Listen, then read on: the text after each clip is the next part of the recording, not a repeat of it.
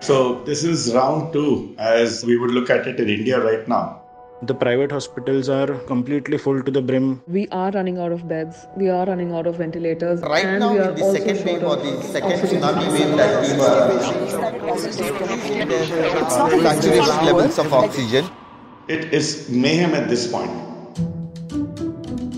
A devastating second wave of COVID-19 is overwhelming India's healthcare sector, and nearly all of the dozen doctors we spoke to warn it's on the brink of collapse. Almost every day, the number of new cases rises to an unprecedented point. Hundreds of patients were recently put at risk when hospitals started running out of oxygen tanks. And the country, which prides itself as the pharmacy of the world, does not have nearly enough COVID medication to go around. Today, we take stock of how India's doctors and patients are surviving this brutal health crisis and what comes next.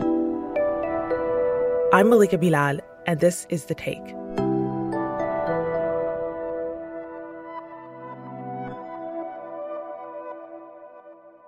For doctors, grief is a familiar feeling. They encounter death on the daily. But the scale of death surrounding the COVID-19 pandemic has floored even physicians. It feels like being trapped, an oppressive environment, for lack of a better word. Shraddha Subramanian is a resident at a hospital in the city of Pune, in the hardest-hit state in India right now. Almost daily, I walk past the emergency room of our state-run hospital that is flooded with patients looking for a bed, patients sharing an oxygen cylinder while the country faces a crunch. She was one of several doctors who shared their fears with us. Ravindra Mehta, in the southern city of Bangalore, was another. He's the chief of critical care at one of the hospitals there. Currently, we are chock-block out of beds. This situation, I think I can say with confidence, is through all the country and all the metros. To give an example, the hospital opened up 50 beds. They filled up in 1.5 hours flat. We also heard from Ankita Singh, a doctor in the northern state of Haryana. She said India is facing shortages not just of tools and appliances, but also of personnel. The doctor-to-patient ratio here is approximately 1.3 doctors for 1,000 people. These are the stats from 2017. The latest reports say that the ratio now has decreased even more, and it's less than 1 doctor for 1,000 people. Just by looking at that ratio, we can actually make out how exhausted the doctors here must be. And all of the doctors stress the ubiquity of this second wave. Here's Anuj Tiwari, who works at a public hospital in Mumbai. The past 2-3 weeks have been absolute madness, to say the least. And the worst part of all, even the young ones are getting involved. Even patients who are in their 20s, 30s are requiring O2. And it's been crazy, like social media friends, acquaintances are getting in touch to get a bed, and all I can do is just tell them politely, sorry, no, I cannot help you. The feeling of helplessness is profound, and I don't know what to say. It has been absolutely crazy. Like, this is something we have never seen in life. First wave was absolutely nothing in front of this. It's notable that those doctors you just heard from are all over the country, north, south, east, and west. We're also hearing from patients and their family members, too. Hi, my name is Tanmay Goyal, and my entire family has been found COVID positive. The day my father was found positive, I was roaming around the city, and it was really tough to find even a single packet of Fabiflu. Fabiflu is an antiviral medication approved in India to treat COVID-19. Tanmay eventually found some for his family through a tweet, but then more pressing needs emerged. My father's oxygen level dipped below 90. So it was a panicky situation, and because I knew that by the time the doctor will decide whether he needs to be hospitalized or not, I'll have to put every efforts to just find a bed, and in case the oxygen cylinder is required. So I had the responsibility of managing it before the doctor decides that my father needs to be hospitalized. Tanmay has had friends post his father's name, age, health status, and phone number publicly on Twitter to try and find help. And he's not the only one. If you look on Twitter, you'll easily find hundreds of parents, colleagues, friends, and children pleading for assistance. They're searching for hospital beds, for ventilators, for oxygen, plasma, and medicines. Many of them are posting their phone numbers, hoping someone will call with answers. There was one case where a 65-year-old journalist in the northern city of Lucknow live tweeted his depleting oxygen levels. He begged for someone to come help him, and he died before anyone did. Watching all of this fear and desperation unfold on social media, we wanted to know how India got to this point and what was being done about it. So we called on Dr. Giridhar Babu. He's a professor of epidemiology who also works with the Public Health Foundation of India. The day we talked to him, it was 7 p.m. in Bangalore, where he lives, and he just left a pretty high-profile call. So I'm just coming out of a meeting chaired by the Chief Minister of the state, Karnataka, along with all the heads of the political parties. This year has been a lot of unexpected events happening, and the surge is completely uncontrolled. So that's why probably for the first time, the governor of the state of Karnataka had called in a meeting with all the political parties to address the corona situation. Mm-hmm. And as you mentioned, you are a public health expert, and we're talking to you at a time when Mumbai and Delhi have both imposed strict regulations and lockdowns, when the UK has red listed or blocked from travel many travelers from India because of the pandemic. So what's the sense in the public health community right now in India? Are people more scared than they were? I think the virus surprised everyone, including public health community. The surge of cases that's happening in the country is unprecedented compared to the last year. Whatever the peak we had for the first wave, we saw that peak very early on in the second wave.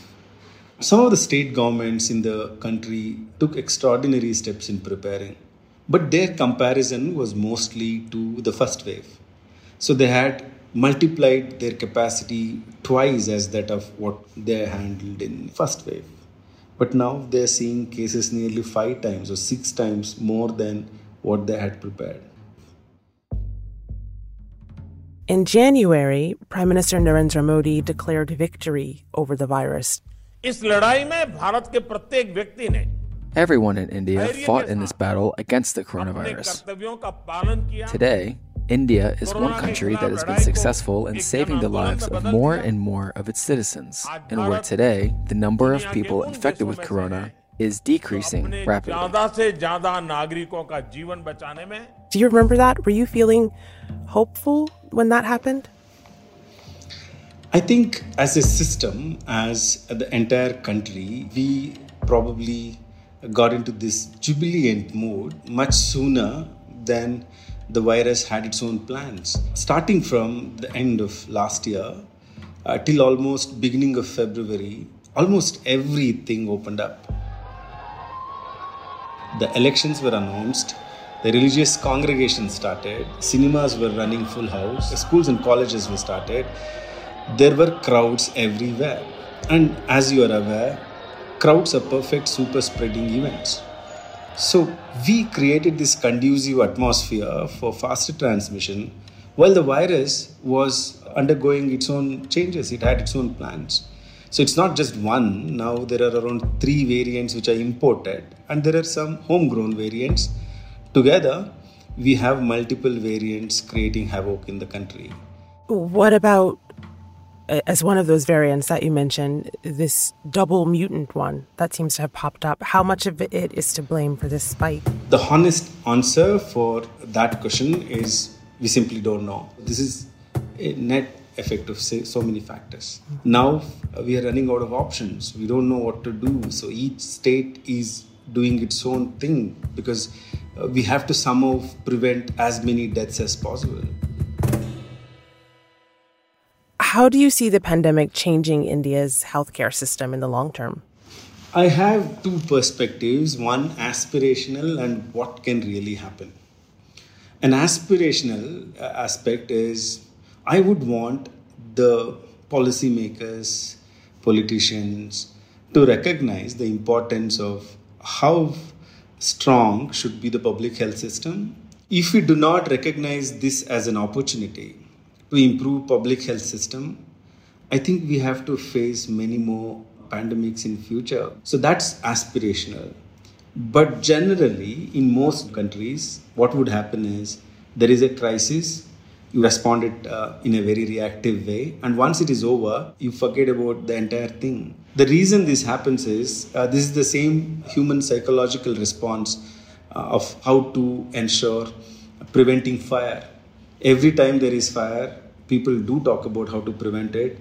They give accolades to the firefighters, but nobody thinks either about the fire or the firefighters afterwards. That may be a sad reality. It is so true. And you're right. And it happens all over the world. But before we get to that possible sad reality, a huge concern globally right now is vaccination. India is the world's largest vaccine manufacturer generally, but now it can't keep up with the COVID-19 demand and is importing because of the dire need. I asked Dr. Babu how the rollout is going. I think India's vaccination efforts, again, were probably slower because we thought we did reasonably well, much earlier than what we should have. But now it has got onto pace. The Modi government's vaccine rollout has picked up pace, but also controversy. People over the age of 45 will get the shot for free at public sites, but the federal government is leaving it to states to decide how to vaccinate young adults. For many, the only option will be going to private clinics and paying for the jab. And that has people worried that only the rich will get vaccinated. India is one of the only places in the world letting vaccines sell on the open market like this. And it's unclear if and how that policy will change as the rollout continues. Is there an end in sight for this pandemic in India? If there is an end in sight for this pandemic anywhere in the world, then there will be in India as well.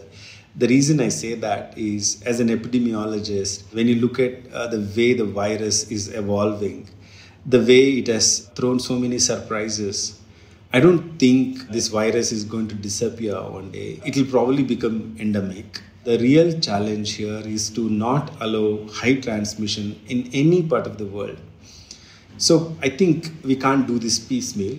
And this is where the role of World Health Organization is very critical in taking the leadership and then in ensuring that all the countries are working as partners and friends. Mm-hmm. So how are you doing? How are you feeling knowing you have that extra level of insight into this as an epidemiologist, but also just as an Indian citizen who has family and who lives there? What has this been like for you? The last 1 year has been completely life-changing. I have gone through all sorts of intellectual challenges of trying to bring the world-class implementation science into practice. But then there are times where you emotionally are completely drained, and to the extent that you break down, you go through the depression, and at times you feel like nothing can change and then you want to give up, but then you think it's simply not the right thing to do. So you again get up and with the new energy start working, thinking that it will make some changes. It has been a year of mixed reactions, but I don't think I would have learned this in any school or any textbook. This experience is real. I hope I don't have to use this again because I don't want another pandemic or another wave afflicting human beings. But are we prepared to change as a global community? Are we prepared to learn from each other, collaborate with each other? I am an eternal optimist. Despite of all the challenges, probably I'll continue as long as I can as a public health person. That's beautiful. Thank you for sharing that. Dr. Babu, I appreciate you taking the time to talk to me, especially when I know it is such a busy time for you. Thank you. Thank you so much, Malika. It's a pleasure talking to you. So much of this story is heartbreaking and heavy, but hope is an important part of it as well. The calls and social media requests are out of desperation, but also a belief that someone out there can help. And Dr. Shraddha Subramanian, who we heard at the top of the episode, ended her messages to us with her own thoughts about where she finds hope. On terrifying days when I hear epidemiologists say that this will go on for another 2 or 3 years at best, I think of my patient Suruli, a migrant laborer. He spoke only Tamil, one of the thousands of languages spoken in India, but not in this city. As chance would have it though, I can speak Tamil too. Surali had no idea why he'd been admitted or what was wrong with him and was afraid of losing his job. In my time there, I spoke to his employer and could help him secure a place to go to after his discharge. Simple things, really, but an opportunity to make another human being feel slightly less alone, and that's how I convince myself that there is some hope. And that's The Take. This episode was produced by Priyanka Tilve, with Dina Kispe, Nikeen Oliai, Nay Alvarez, Amy Walters, Alexandra Locke, and me, Malika Bilal. Tom Fenton is our story editor. Alex Roldan is our sound designer. Steve Lack mixed and edited this episode. And Stacey Samuel is the executive producer. We'd like to thank all of the doctors and patients who sent in their stories during such a hectic and frightening time. Special thanks also to Girish Burde, Jayendra Burde, and Ashish Malhotra. We'll be back